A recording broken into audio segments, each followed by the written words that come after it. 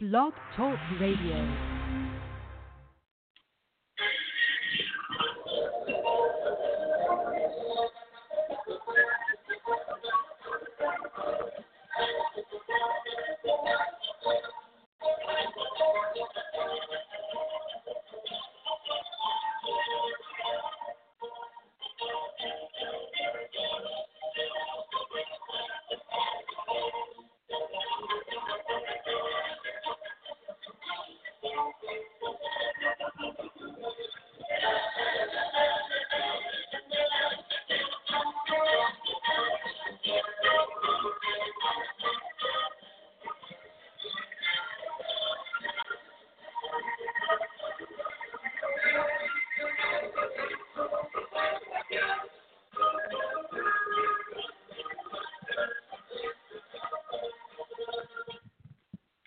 Tonight, we'll go back in time to seasons past, when 22 men graced the rugged fields of yesterday, fighting for one more first down, one more yard gain, one final score which would bring victory after 60 minutes of battle on the gridiron. Tonight, we'll explore the world of Gridiron Greats. Welcome to Gridiron Greats Football History and its memorabilia on the Gridiron Greats Publisher and Broadcasting Network, in conjunction with Swick Enterprises, and we're live from the Wallingford, Connecticut home of Gridiron Greats magazine. I'm Bob Swick, publisher and editor of Gridiron Greats magazine, and I'll be your host for the show. Gridiron Greats magazine is the only publication in America which focuses upon the history and memorabilia of the North American football game since its inception in 1869. We cover 140 plus years of football history and memorabilia. You can find us on the web at gridirongreatsmagazine.com. At this time, I'd like to introduce my co-host. He's a senior contributing writer to Gridiron Greats magazine, a football memorabilia historian, specializing in pre-World War II items, in particular Red Grange, and also Seattle Seahawk items, in particular Steve Largent. He hails from Portland, Oregon, Mr. Joe Squires. Joe, welcome to the show this evening. Bob, happy to be back. Took a week off. Had to go to a wedding in Mexico for a friend. Thanks, Jeff, for standing in. I listened to the show when I got back. It was a great show. I mean, well, not Bob and Joe great, but great show. I got to say this. I was inundated with emails after I had loaded the show up and the broadcast world had started to listen to it. They want to know when Joe was going to come back. And I said, hopefully, with the man's busy schedule, that he could squeeze in a show before the upcoming Thanksgiving weekend, which I know you're going somewhere for Thanksgiving for family. And yep. I'm honored you've taken time out of your 72 hours that you're back in Portland, so we can do a show here and talk about a few things and get caught up in the world of football during I may add, the height of the football season. Absolutely. 2019. Absolutely. High school, college, professional. Unbelievable. Yep. But I'm a little special treat for the listeners today. I've got a Joe's quiz, for our guests. So I'll always enjoy those and have fun with them. So that's my welcome back to the show. To myself and the viewers.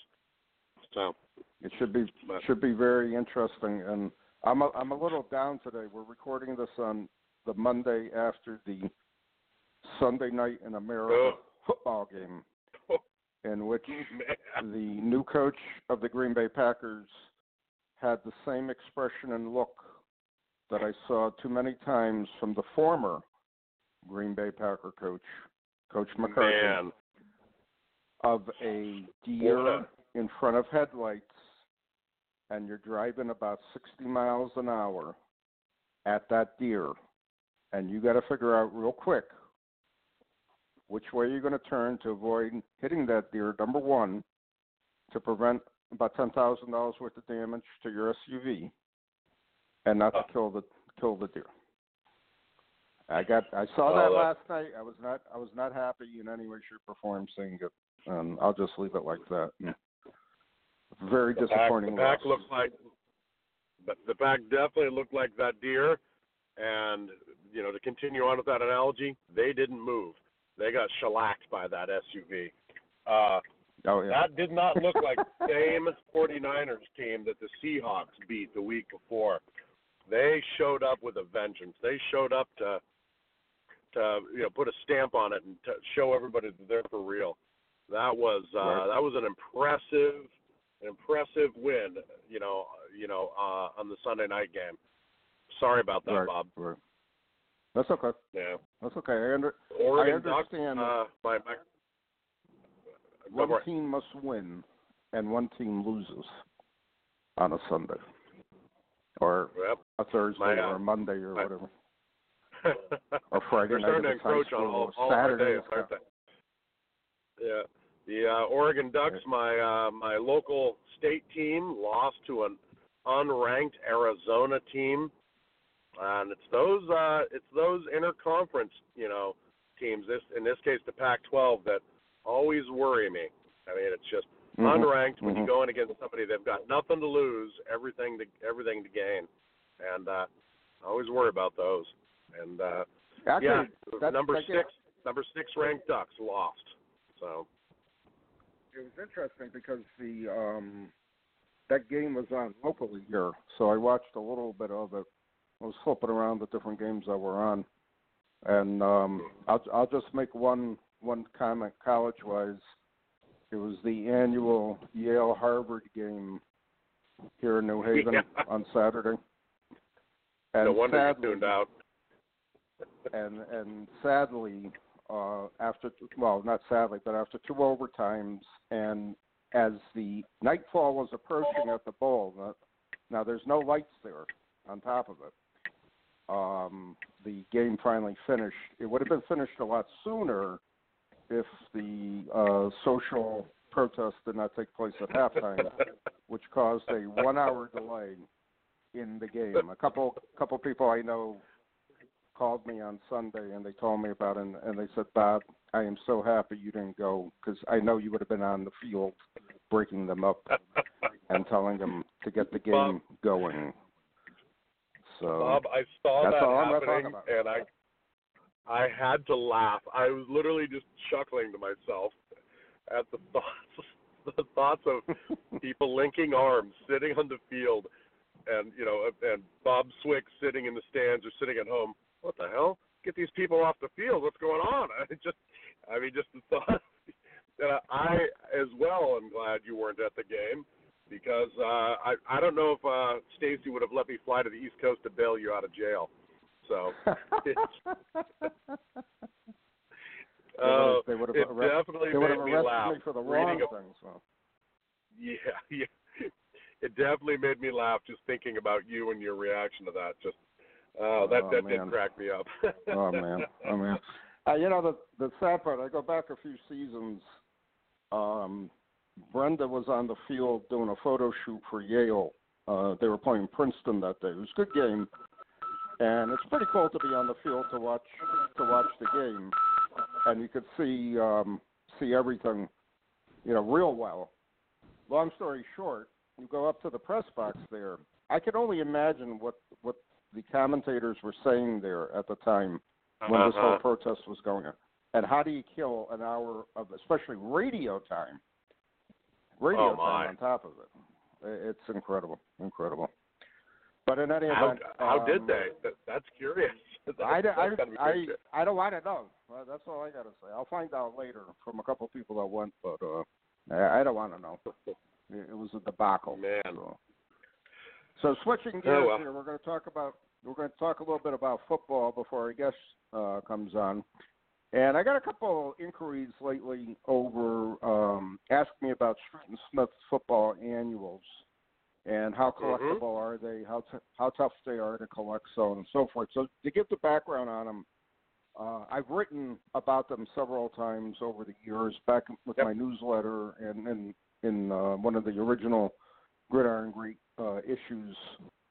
And long story short, Street and Smith was a college/professional football annual that came out once a year, and they had one edition from 1940 to 1962. Beginning in 1963, they went to two issues. One was a professional issue, and the other one was the college issue. And it was classic because you had a nice portrait of a player and/or action shot on the front cover. And the most difficult ones to collect, in my opinion, are the ones from 1940 roughly to 1946 for a variety of reasons. Not a lot of them were printed because of the war, and a lot of them got recycled because of the war at the same time. So those are more difficult to follow, however, to find and to buy. However, I've seen prices every which way with regards to what they're going for on eBay and a couple other,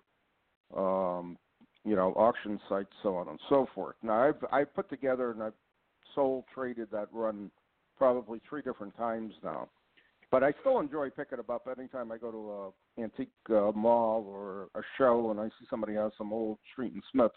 To me, they're just so classic. They're too good to pass up. And I highly recommend anybody who is seriously interested about the history of the game, if you read that Street and Smiths from 1940 all the way up into the 90s, you get such an incredible view of what the game was, the players of the game, the writing of the time, so on and so forth. And Joe and I, we've talked about this numerous times, Joe. The sports writing today leaves a great deal to be desired. I can hardly stomach reading ESPN magazine. They actually got rid of their print edition.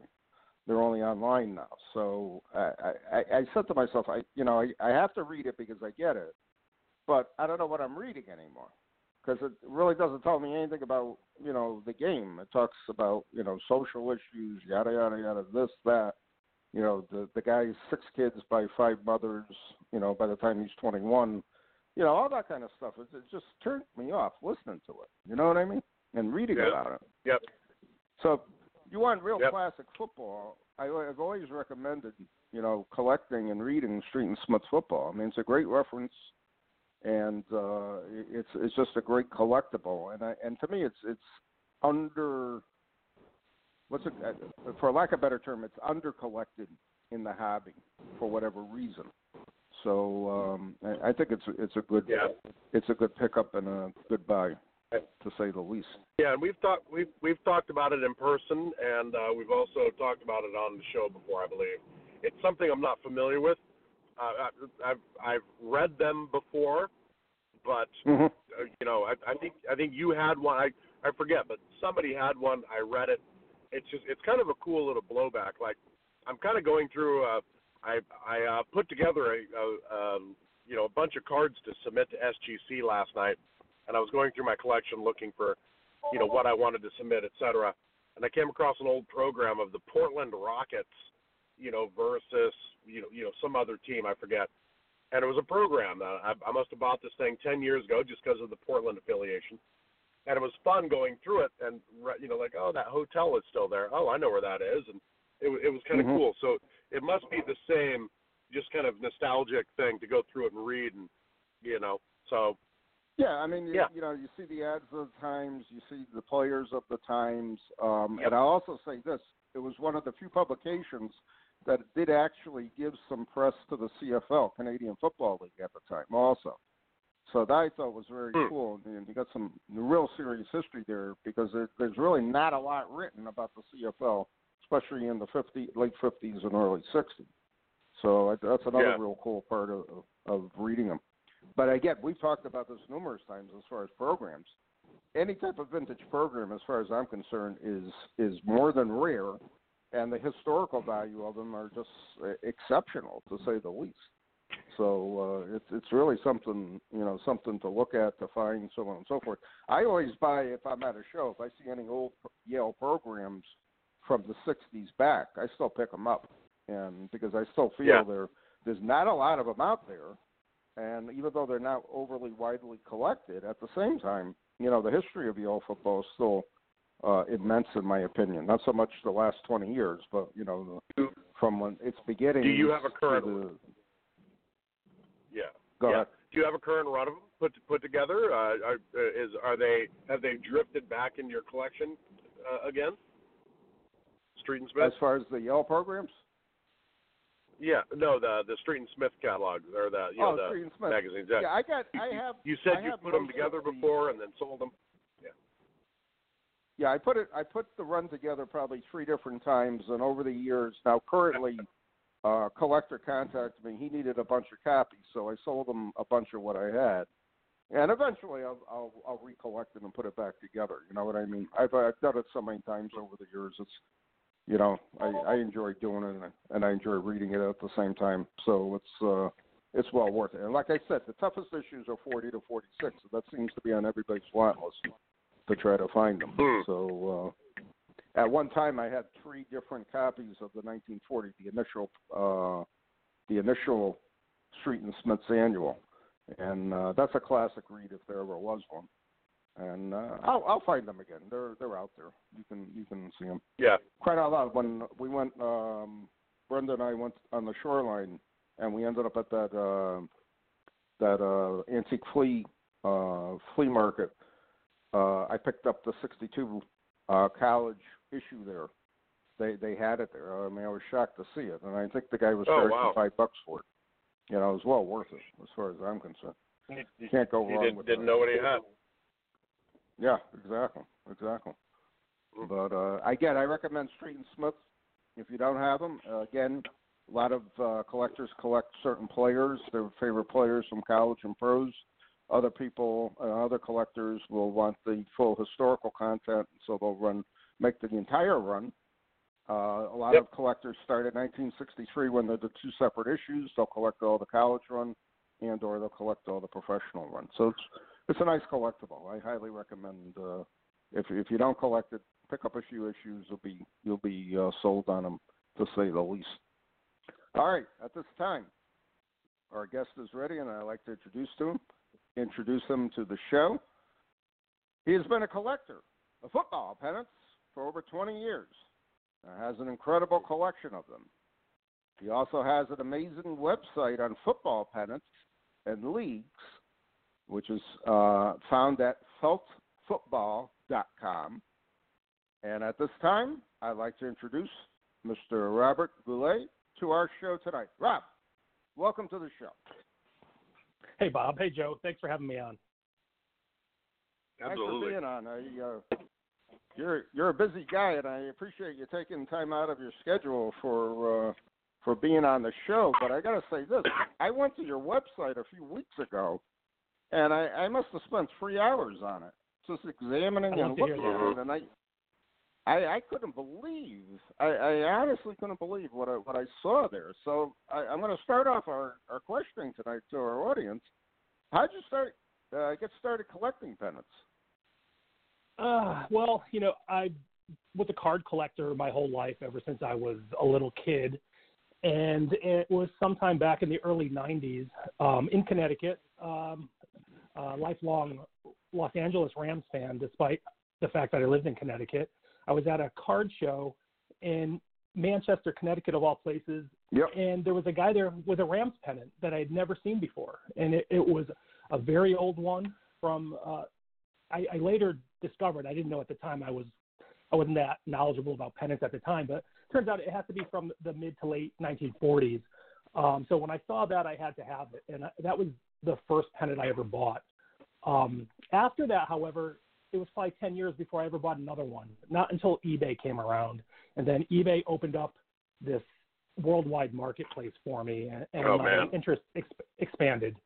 So I would say in the early 2000s is when my love of pennants really started to kick off. As a card collector, 1969 Topps Football was always my favorite set. And what I loved about that set as a kid was that it had the logos of every team on the card. So I started looking for those logos on pennants, and from there it just snowballed. And while I have a pennant collection website for football, I do collect other sports as well. Football is obviously my passion, but I just love the history of the pennant and what it represents. The artwork, to me, it's my favorite type of collectible. That's amazing. Yeah, the art was pretty incredible. That Manchester show used to be a really, really good show. There was a lot of stuff there. I remember doing it a few times, setting up as a dealer, and I remember, going there numerous times, buying stuff. I went there every month probably for 15 years. Wow. Oh, wow. I probably ran into you. Yeah, I probably bought from worth, you, as a matter of fact. You probably bought from me. I was just going to say that's amazing. Now I want to put you on the spot real quick, a little off the script though. And when we're talking about pennants, we're talking about you prefer felt pennants as compared to the newer pennants, or correct me if I'm off base on that. You're 100% correct. On the website, I go up to about 1980. Really, anything after 1980 isn't that interesting to me. The newer stuff it doesn't have the quality, it doesn't have the artistic value, and it was just so mass produced. I just don't feel like there's a lot of collector value there. If I was a fan and I was building a room dedicated to my team, I might have some of that stuff in there. But as far as collecting, it doesn't appeal to me. So all the pennants on my site, there might be one or two rare ones from like the earlier Super Bowls in the 80s, maybe 80, 81, but I really don't get much more current than that. And as far as I'm concerned, the older the pennants, the better. Okay. And then one other question. I still remember, and I can't think of the guy's name. He sets up at the National every year. He has literally thousands of pennants that he sells. And do you know who I'm talking about? Because I can't figure out what the guy's name is. There could be a few guys. I know a guy in Dallas that I live in Houston now, so I've come to know pretty well, a guy named Rick Haskins. I know he sets up at the National. He's got an amazing collection as well. And then there's a guy out of Chicago, too. Okay. I think the guy you're talking about from Dallas, I think that's the one who sets up at the National because he's got a Southern accent. So that's probably from Okay, all right. All right, that was my question off script there. Yeah, he's got a pretty amazing collection too, mostly baseball. Yeah, exactly. Okay. Joe. Rob, like Bob said, I spent quite a bit of time on your website. It's pretty fascinating. Just pennants are something I had as a kid that I used to hang on the wall and loved them. And like you said, loved the feel of them, etc. I can remember discovering eBay in like 1998, 99 too, and it just opened up the world, as well. So kind of funny. One thing I did notice when I was perusing your website, you're very conspicuously missing a Seattle Seahawk tab. Would you like to explain why? Yeah, I can tell you exactly why. It's just because they came along in 1976, and really the only pennants they have are the double bar helmet or the 3D helmet pennant, which are just so common. And so I don't really have enough to make a whole page for them. I honestly did consider throwing them on the miscellaneous page along with like the Buccaneers.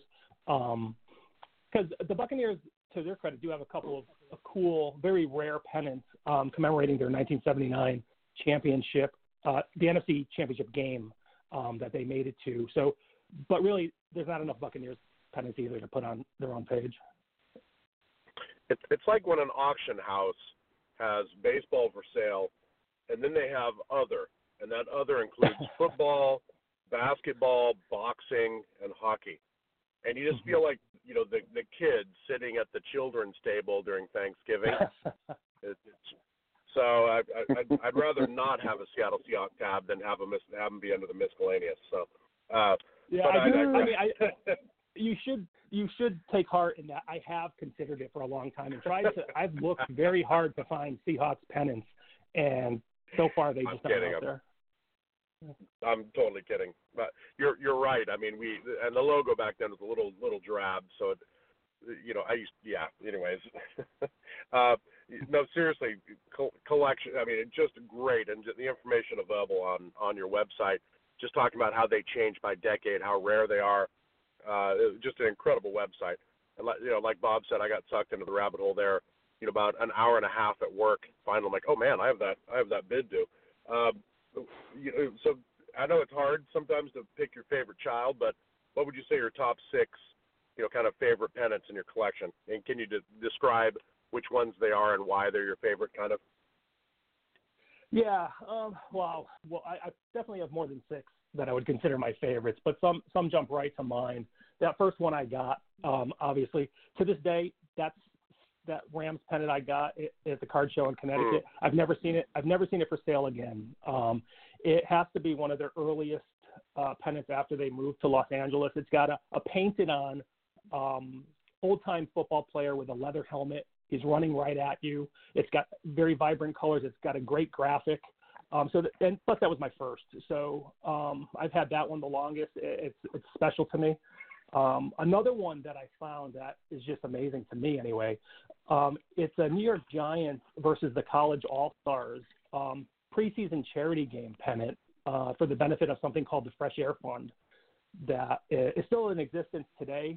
The game started in 1937. I think this pennant is probably from the 1930s, and it benefited underprivileged children and got them outside and got them out of the city during the summer so they could experience activities that maybe they didn't have access to otherwise. So this pennant is really cool. I've never seen another one like it. It says New York Giants versus College All-Stars, and I'm sure you guys are aware that the NFL champion used to play the College All-Stars every year in Chicago. And, So that was super, super rare. I'd love to find another one. I know the Giants played at least 15 Fresh Air Fun games. They might have even played more. I'd love to find pennants from other games, but I've just never seen one. I have a few defunct teams too. Those I always love finding just because they're so uncommon. I have a Brooklyn Tigers NFL pennant from the 1940s. That's super rare. It's got a tiger head, a pretty common-looking tiger logo, similar to what you might see on a Princeton pennant or even the Detroit Tigers. But it's super, super rare. They were only a team in the NFL for 1 year, so there's not a lot of Brooklyn Tigers memorabilia out there. So I was happy to find that. I've got some pennants from the Continental Football League, too. I love the semi-pro teams like the Philadelphia Bulldogs and I'm trying to think of a couple of the other ones I have. The Norfolk Neptunes, teams like that most people don't know about. So when you find their memorabilia, it's really cool if you can add that to your collection. Yeah. Rob, did you ever? Do you have a Hartford Knights pennant? I can guarantee you, there's not too many people that have looked harder than I have, and I've never seen one. Okay, all right. I was just curious because I've never seen one over the years. I have no idea if they ever had them or whatever. So that'd be pretty cool if you did find it. It's funny how some teams pop up and some teams just, it's almost like they're non-existent. So Continental League pennants, if I can find one of those, I'll definitely try to pick that up. And the Dolphins the Miami Dolphins have a really cool old pennant. It's one of their first ones. And instead of having the dolphin we're used to seeing on their pennant, they actually have a mahi-mahi, which I don't know if you're familiar with what a mahi-mahi looks like, but it's a big square-headed fish. So that one always was odd to me. I was like, why in the world did they decide to put a mahi-mahi on their pennant? But that's one of my favorites as well. Wow. Those are amazing, truly amazing. I'm curious, how do you display and store your collection, and can you describe that to the audience? That's going to be, I know people have asked me over the years, when they buy a pennant, what should they do with it, so on and so forth. Yeah, this is an interesting question for me because I just moved to Texas 2 years ago, and I have to be honest, my pennants are all in storage. The football room that I intend on building, I haven't gotten around to. So as we speak, all of my pennants, I have about 1,500. They're all in protectors. So they make both soft and rigid protectors that you can put your pennants in. So they're all in that, stored safely away. I'm kind of I'm a little anal when it comes to condition. So the fact that they're not out fading in the sun, collecting dust, acquiring tears or pinholes and things like that, that kind of appeals to me, and it's part of the reason that I haven't been real eager to pull them out of storage and display them. I know it's ridiculous. It's probably hard to comprehend.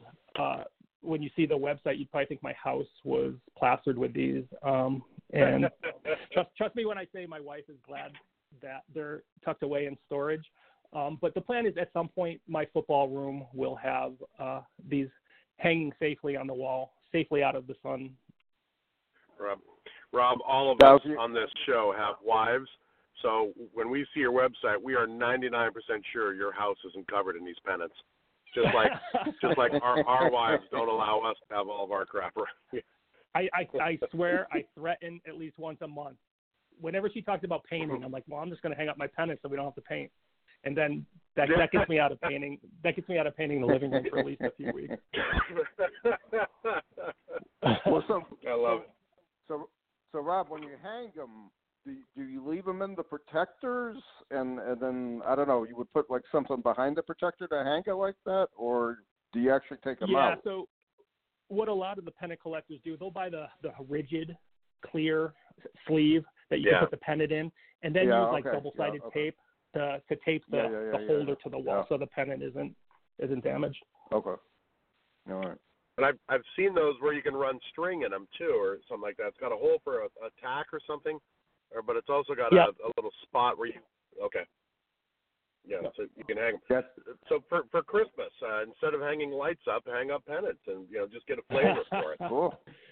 Sad to say, we're already too late for this Christmas because that was what we did all weekend. That's cool. Whenever Bob and I see a collection, as vast as yours, the first thing that pops in mind is, just how hard it is to put, something like this together. So, you've got to have a couple stories of, meeting someone in an airport to swap, a check for pennant or something like that. Do you have any good stories to share with our listeners? Which I actually have done, Bob. I've actually met somebody at an airport, handed them a check, handed them a duffel bag full of cards, got a check, and then flew back at a round trip flight. So that hits a little close to home. Sorry about that, Rob. You keep going. No, that's fine, and I'm actually open to that. I would meet anybody anywhere to get the right pennant. I don't really have any clandestine stories like that. Believe it or not, most of my collection was built from eBay. And then over time, as my network of pennant collector friends has grown, I've got people in all parts of the U.S. now who are out looking for me. So if they come across something that they don't want or they think I might be interested in, I've got people who reach out to me and let me know. But eBay built the backbone of my collection. And really the stories that I share about pennants are typically the ones that got away. For example, this isn't my real job, obviously. This is what I try to do when I have some spare time. But last year I had to go to India for work for about 10 days. And my concern leaving for 10 days was it's going to be very hard to stay abreast of what's going on eBay, particularly when I'm on the flight. It was a 15-hour flight, so that was a big blackout period for me. And wouldn't you know, while I was in the air traveling to India, somebody listed a lot of 5 Dallas Texans pennants.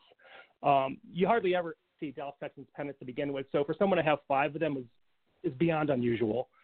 But the best part of the story was that they listed them for $50. Buy it now. And each one of these pennants would sell for about $400 to $500 individually. Oh, my Lord. Wow. After I got settled into my hotel, the first thing I did was, okay, did I miss anything? And I saw that. And I was devastated. I was like, I should have been home waiting for this. This was like what I've been dreaming for the past 10 years. So it gets better. So I finish my trip in India and I come home, and wouldn't you know, one of my best pennant collecting friends was the one who bought it. He got it. So not only did I miss out, I had to listen to him brag about getting it. The upside here. I thought you were going to go elsewhere with that story and said. I thought you were going to go elsewhere with that story and say one of my friends bought it, saying, "Hey, I thought you might like this." I thought you were going to say he took it down for you. Oh no. Well, close. He did sell me one of them at a discount, but let's just say it was a lot more than $50. Wow. Oh. Wow. Well, I got to say this: if that ever happened, if Joe was looking for something and I saw it, I would pick it up for him. And if Joe knew I was looking for something, he would just pick it up. And because of the camaraderie we have, there would be no cash exchange whatsoever. I mean, I would just send it to him, and that's it. For example, I found that printer scrap of that 1963 Topps sheet. That little strip of whatever it was, 20 cards or whatever. I picked it up and I just mailed it to Joe, and that's it.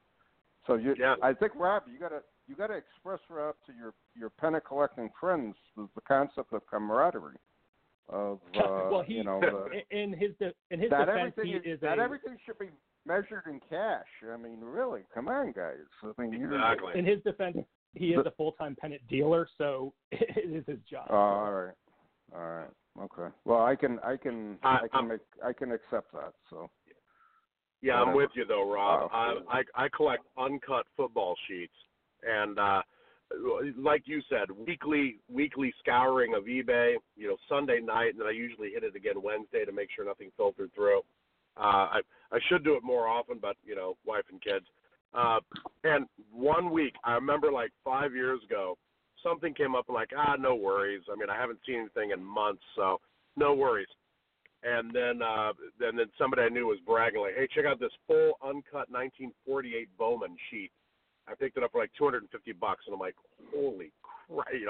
I just felt my fist clenching. Oh well, these things happen. Yeah, they do. It works both ways though. Sometimes you're on the lucky end too. Yep, exactly. Rob, I was going to ask like you. Go ahead. No, go Bob. Ahead. Okay. Oh, I was going to say, like you, though, I've got friends, like you, Rob, I've got friends who know I collect sheets. So, once a month or so, I'll get a text from someone or an email saying, hey, did you see this one? So, no, I know what you mean. I think the network, becomes almost more important because that's the people who are looking for the offline deals. And, somebody set up at the National and somebody comes along, hey, I got a bunch of these felt pennants, stuff. Yeah, that's important. Yeah, it definitely that's very helps. important. It definitely helps. Rob, we got a lot of collectors who enjoyed the old World Football League from '74 and '75. How tough are those pennants to collect? I'm curious, and I know they would be interested to find out also. Yeah, those pennants are really cool. I think I have at least every one that I know to exist. The great thing about them is they're fairly common. If you did a World Football League pennant search on eBay right now, I'm sure you'd find probably over 100 on there. Typically, they had two versions. They had a helmet version, and then they had a logo version. The helmet ones seem to be a little bit more common than the logos, but they're all relatively affordable. I don't think you would ever have to spend more than $50 for any World Football League pennant. There are a few that are a little bit more rare. I know the Birmingham Americans have a pennant commemorating their first game. As far as I know, that's the only WFL team that does have one of those. I've never seen another one. That one I've seen go up close to $100, but we're not really talking big bucks. Most of the helmet pennants you can probably get for $20 to $25 on eBay. Oh wow, okay. And not so rare. They're pretty common. Yeah. I would say they're real. The helmet ones, I don't think there are really any rarities for any of the helmet ones. Some of the logo ones are a little bit harder to find than others. The Detroit Wheels logo, it tends to be a little bit more rare. The Florida Blazers logo pennant is a little bit more rare too. And the Hawaiians, they have a red pennant with their logo on it that doesn't come up too often. So those are probably the three of the more rare ones. Yeah, the reason why I brought it up is the four guys who basically have printed a bunch of card sets lately for the World Football League. I know it's all types of memorabilia, and I know they got a good following as far as people who are collecting. And I know they the regular collectors of WFL know a lot about their pennants also. But I was just curious about that for my own sake to understand a little better as far as if they're super rare or not. I honestly don't look at pennants for the WFL. I look more at the programs and the media guides. I'm more interested in those. But that was interesting to hear about those. Do you guys own any pennants in your collection? I have a handful of Green Bay Packer ones that are hanging with pins on the wall, unprotected, in my man cave. And as I speak right now, I'm looking at them, and I see a little dust on one of them. They're from the 60s and 70s, and a couple of newer ones from the Super Bowls of the 90s. Okay. But that's all I have. I had a bunch of pennants over the years that I bought and sold, mostly from the 60s and 70s. Nothing super rare from the 50s or anything like that, or 40s, 30s.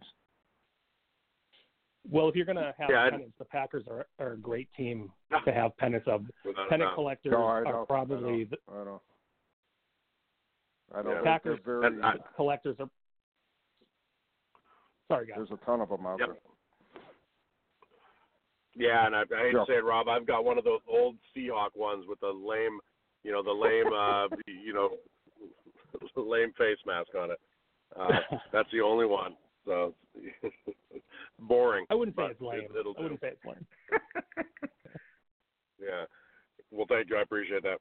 So Bob's question, Bob, which one? Oh, go ahead. Go for it, Rob.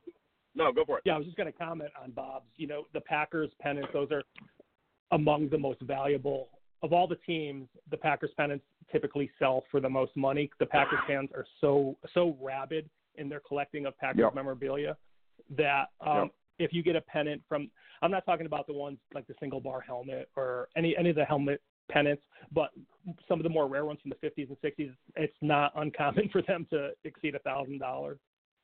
Right.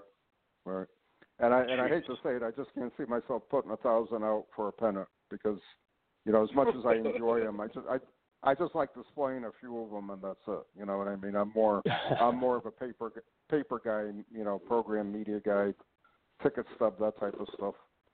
So, it's fascinating to see what they go for. It's amazing. Yeah. And I know one of the biggest Packer collectors, Glenn Christensen, he's been on the show a few times.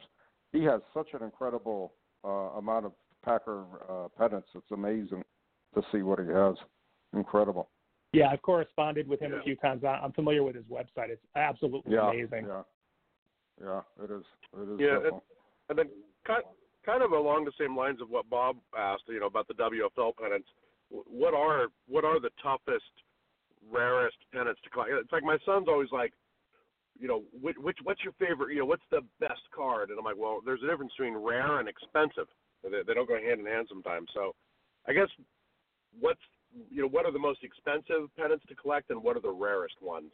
I guess would be a great way to split that up. Yeah, the most expensive ones, like I just said, tend to be Green Bay Packers pennants. The Packers go back a long time, so it's not uncommon for them to sell for multiple thousands of dollars. Really, of all the teams that are in existence now, really the Packers are the ones where you see the most old pennants selling for that kind of money. If you want to talk about Holy Grail in terms of rarity, it would be any professional football pennant from the 1920s NFL. They're like Bigfoot. Nobody knows if they really exist. There have been a few sales over the last 15 years. A Canton Bulldogs pennant. Pottsville Maroons. Maroons pennant sold for about $7,000 a few years back. But you just never ever find them, and my friends and I debate about whether or not they really exist.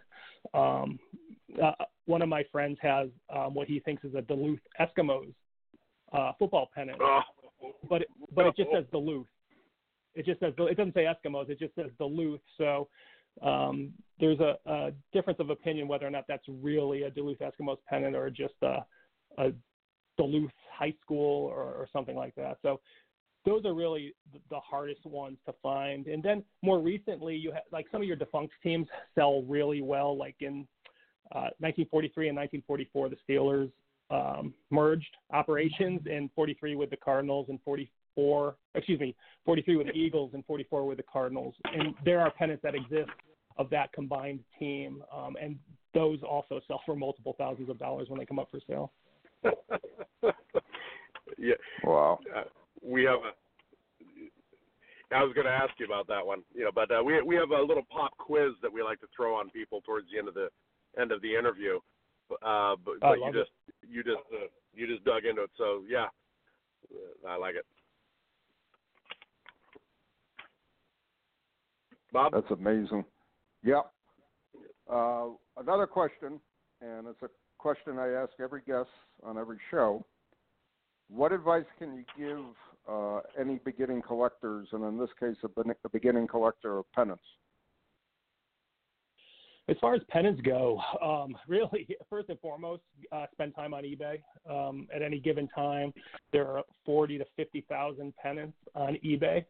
So if you are interested in getting involved with pennants, that's definitely the first place to look.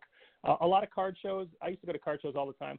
There weren't always pennants at them. If you go to the bigger ones, I know up in your area, White Plains is a pretty good, has a pretty good show, and there's typically guys selling pennants there. But it has to be like the local shows typically don't. You have to go to like one of the bigger regional shows to find pennants at a show. So I would say eBay is your best friend. Spend a lot of time on there. Collect what you like. If you want to collect for pleasure, buy whatever you want. If you want to collect for investment purposes, then condition is key, and keep an eye on condition. But if it's just something to throw up on your wall, condition's not as important as long as you like it. And then these days, unfortunately, if you really want to become a serious collector, you got to watch out for reproductions. Even in the pennant world, there are reproductions out there, which is kind of a bummer. Oh no. Yeah, and you see them on eBay getting passed off as the real thing all the time, and they sell for a lot of money and causes quite a bit of outrage in the pennant collecting community. So familiarize yourself with what the real thing should look like, and don't waste your money buying a reproduction. That's one of the reasons I collect uncut sheets. Is just because it's hard to fake an uncut sheet, Rob. Yeah. That's for sure. That's for sure. Okay. All right. Well, Rob, if you're ready, we have a little quiz I'd like you to participate in. Sit back in your seat, kick your feet up, and first and foremost, the only rule: have some fun with it. So, all right, let's do this. You touched. Let's do this. I love it. Right on. You touched on this a little bit ago, but the 43 Eagles and Steelers, a.k.a. the Steagles, and the Steelers and Cardinals, who don't, in 44 don't quite have a cute name.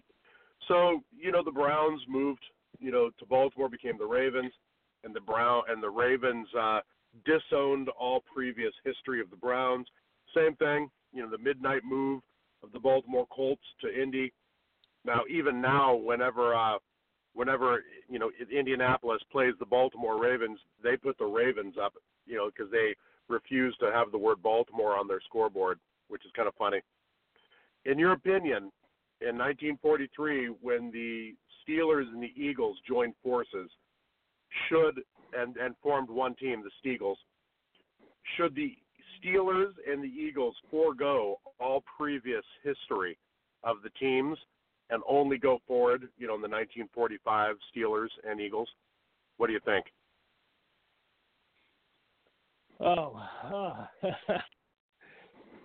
That's and this question is mostly for John Spano, who's a Steeler fan. Yeah, so I want to make sure I understand the question. Are you saying that what transpired prior to the merge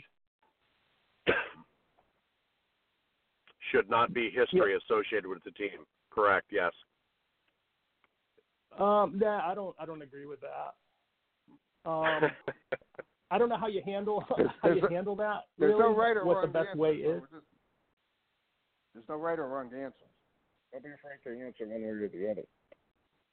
Well, I would say it still counts. I would say you got to count all the years of the team, even prior to that merge. I agree with you, but I think there should be an asterisk there, just because John Spano's a Steelers fan. There's got to be. John's a friend of ours, by the way, Rob. So sorry to be the joke there. I noticed one of my favorite tabs on your website was defunct teams, and I loved that. I loved going in there and perusing it. So, quick lightning round. Who's your favorite defunct team, Brooklyn Dodgers or Chicago Rockets? I would say the Chicago Rockets because, and for the only reason being that it's harder to find their stuff. Brooklyn Dodgers stuff comes up pretty regularly. Brooklyn Tigers, Frankfurt Yellow Jackets. I don't want to diminish the value of my pennant, so I'm going to say the Brooklyn Tigers because they're only around for 1 year. but in all honesty, it is next to impossible to find anything for the Frankfurt Yellow Jackets. So if one did exist, that would probably trump the Brooklyn Tigers. Yeah. L.A. Dons or Miami Seahawks? I'm giving you a chance to repent here. Miami Seahawks. I don't have a Miami Seahawks pennant. I've only seen it for sale one time, and I did not get it. I don't know if I'll ever get another chance, but I would love to have a Miami Seahawks pennant. All of their games were away. They were a 1-year AFC team, and they didn't have a home stadium, so all their games were away. Yep. So, okay, those are pretty good. Who had the better logo on a pennant? The 1940 Giants with a football player running at you, or the 1940 Steelers with a football guy running at you? It's not the same logo, is it? I don't have my site up in front of me, but they both have pennants with a guy running at you. It is. It is the exact same logo. Yeah, it's the same. In this case, I would say the Giants had the better one because I'm still kind of mad about the Steelers beating the Rams a couple weeks ago. I was on your. I'm like, wait a minute, that Giants one looks just like the Steeler one I looked at, and I go back, I'm like, oh, the exact same thing, and that's where my quiz idea came up. So, who was your favorite? The Giants. I would agree with that. Yes, just because they're steeped in history. The Steelers' history starts in 1945, as we discussed earlier. All right. And last question. Which is your favorite 1940 Cleveland pennant? Guy running ball in left hand or guy running ball in right hand? Well, that one exists. I don't know if you're talking about the Cleveland Rams or the Cleveland. I think you must be looking at the Rams. Rams, yes. I think they're both fantastic, but I'm left-handed, so I would go with the left-handed ball player. Wow. Nice. And you had described there very rare left-handed ball running. And I had to go back and look and like, oh man, this guy's really got the details down. I loved that. Just all the little idiosyncrasies of pennants. So, well, right on, Rob. You went 7 for 7. Anything from the Cleveland Rams is rare. Yep. Yep. You went 7 for 7. You got 100%. Nice job. That's awesome. You did good. What do I get? You did good. Hey, Joe. An old Seattle Seahawk pennant hanging on the wall. Well, Rob, if it's autographed by Manu Tuiasosopo, I'll take it. Outstanding, great poll, by the way. I was going to go with Dan Dornick or something like that, Jim Zorn. Manu Tuiasosopo, outstanding, good poll. Rob, well, thank you very much for being on. I truly appreciate you taking time out of your busy schedule. I'm glad we were able to hook up. I got to say this to the audience. If you haven't checked out your website, please do. I mean, it's an incredible historical Amazing. view of football pennants, and it just amazed me. I'm so amazed by it.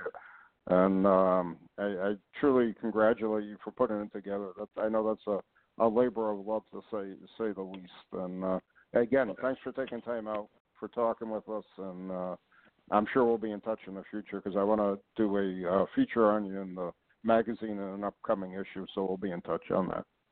That would be great. Thank you for the kind words. I'm glad you guys like the site, and I'm happy to talk to you guys anytime. Thanks for having me on, and have a great Thanksgiving. All right, you too. Outstanding. Thank you, Rob. All right, take care, guys. Who has an incredible football pennant website, feltfootball.com. And we got about 5 minutes left, and we're going to go into our defensive mode here, and we're going to start wrapping things up. Joe, I'm going to hand off to you a little early. What'd you pick up on tonight's show? I'm always impressed with people who are just doing things for the good of the hobby. It's like you, Captain. You run Swick Enterprises, and you do this podcast. I mean, and none of these are making you a millionaire. You do it for the good of the hobby. There's a couple people you bump into who just, put information out here like this, and it's for everyone to see, and they're not being selfish about it. It is just simply for the good of the hobby, and I always tip my hat to people who do that. And Rob seems to be that kind of guy, especially, if you go to his website and just check it out, it's you're in there for an hour, and you're picking up on the little details like I just talked about. The Cleveland Rams 1940 pennant, running with left hand ball in left hand or running with ball in right hand. I mean, those nuances, that's pretty cool. I'm always impressed with someone who does that. And again, that's preserving the history of the pennants and preserving the history of the game at the same time. This is truly incredible. Truly, and I was truly amazed that I stumbled upon the website, because I'm always looking for stuff, as you know, and stumbled on it, and we went back and forth with a few emails, and fortunately he was able to fit some time in today and talk. So it was a great education for me, even though, like I said, I only have a handful of pennants, and they're not hermetically sealed in those plastic pennant holders. I mean, I just got them hanging up with thumbtacks basically on the wall, and I only got like 3 or 4 of them up here, and that's it. That's it. So it's amazing. But all right, so now we got about 3 minutes left. I want to wrap a few things up here. Number one, Turkey Thursday is Thanksgiving, as we all know. It's a day of football, 3 games now instead of 2. So it's a great tradition. Detroit Lions playing in a game, Dallas Cowboys playing in a game, now a night game to look at. So it's going to be a good day of football, and it's a pretty slow weekend as far as that is concerned on Sunday, because now you have 3 games already on Thursday. So the whole weekend goes by a lot quicker. So I want everybody to enjoy their Thanksgiving coming up. I know you're traveling. Be safe. Have a good time with the family. We got a bunch of nieces and nephews coming over here for our traditional Thanksgiving at the compound. Sadly, it's getting smaller and smaller as the kids are growing up, getting married, and moving out of state, so on and so forth. But we still enjoy it. And they do say, "Do we have to watch the game?" And I said, "Yes." It's on in the background. Yes. And there's no other way of getting around it, to say the least. But yes, we have to watch the game. It's interesting. I love it. All right, we're down to less than 2 minutes. Other thoughts, Joe, on anything? Giving it back to you. Yeah. I enjoy. I don't know if you listen to the shows after you do them, or if you just record them and put them up. But I enjoyed listening. I enjoyed listening to your and Jeff's show. I really dug the banter back and forth. It's good to know, somebody like Jeff can step in and take care of it, because, it's good. All kidding aside, it is not easy being a co-host on a show like this, for the simple reason you really got to, number one, you got to have knowledge, which Jeff has by far and wide. We know that. And number two, I have a certain style that I do the show in, which is pretty basic. But at the same time, you have to pick up on what I'm doing here. And you and I, go back for how many years now? So you know my next move. You know what I'm going to say, type of situation. But it's not easy. It really isn't. It really isn't. I do know any guest co-host we have here. Yep, I know when to shut up. I know when to let you run with it. I know. Yeah, it's just we're sitting 3,000 miles apart, so it's hard to exactly. And it's kind of have visual cues. It's kind of cool that we can blend like that very easily, in a show like this. So it's great. All right, we're down about 15 seconds. We're going to wrap things up. Everybody have a happy Thanksgiving. Check out our website, gridirongreatsmagazine.com. We're going to be back in December with a bunch of shows. Until then, have a great holiday. Thanks for listening.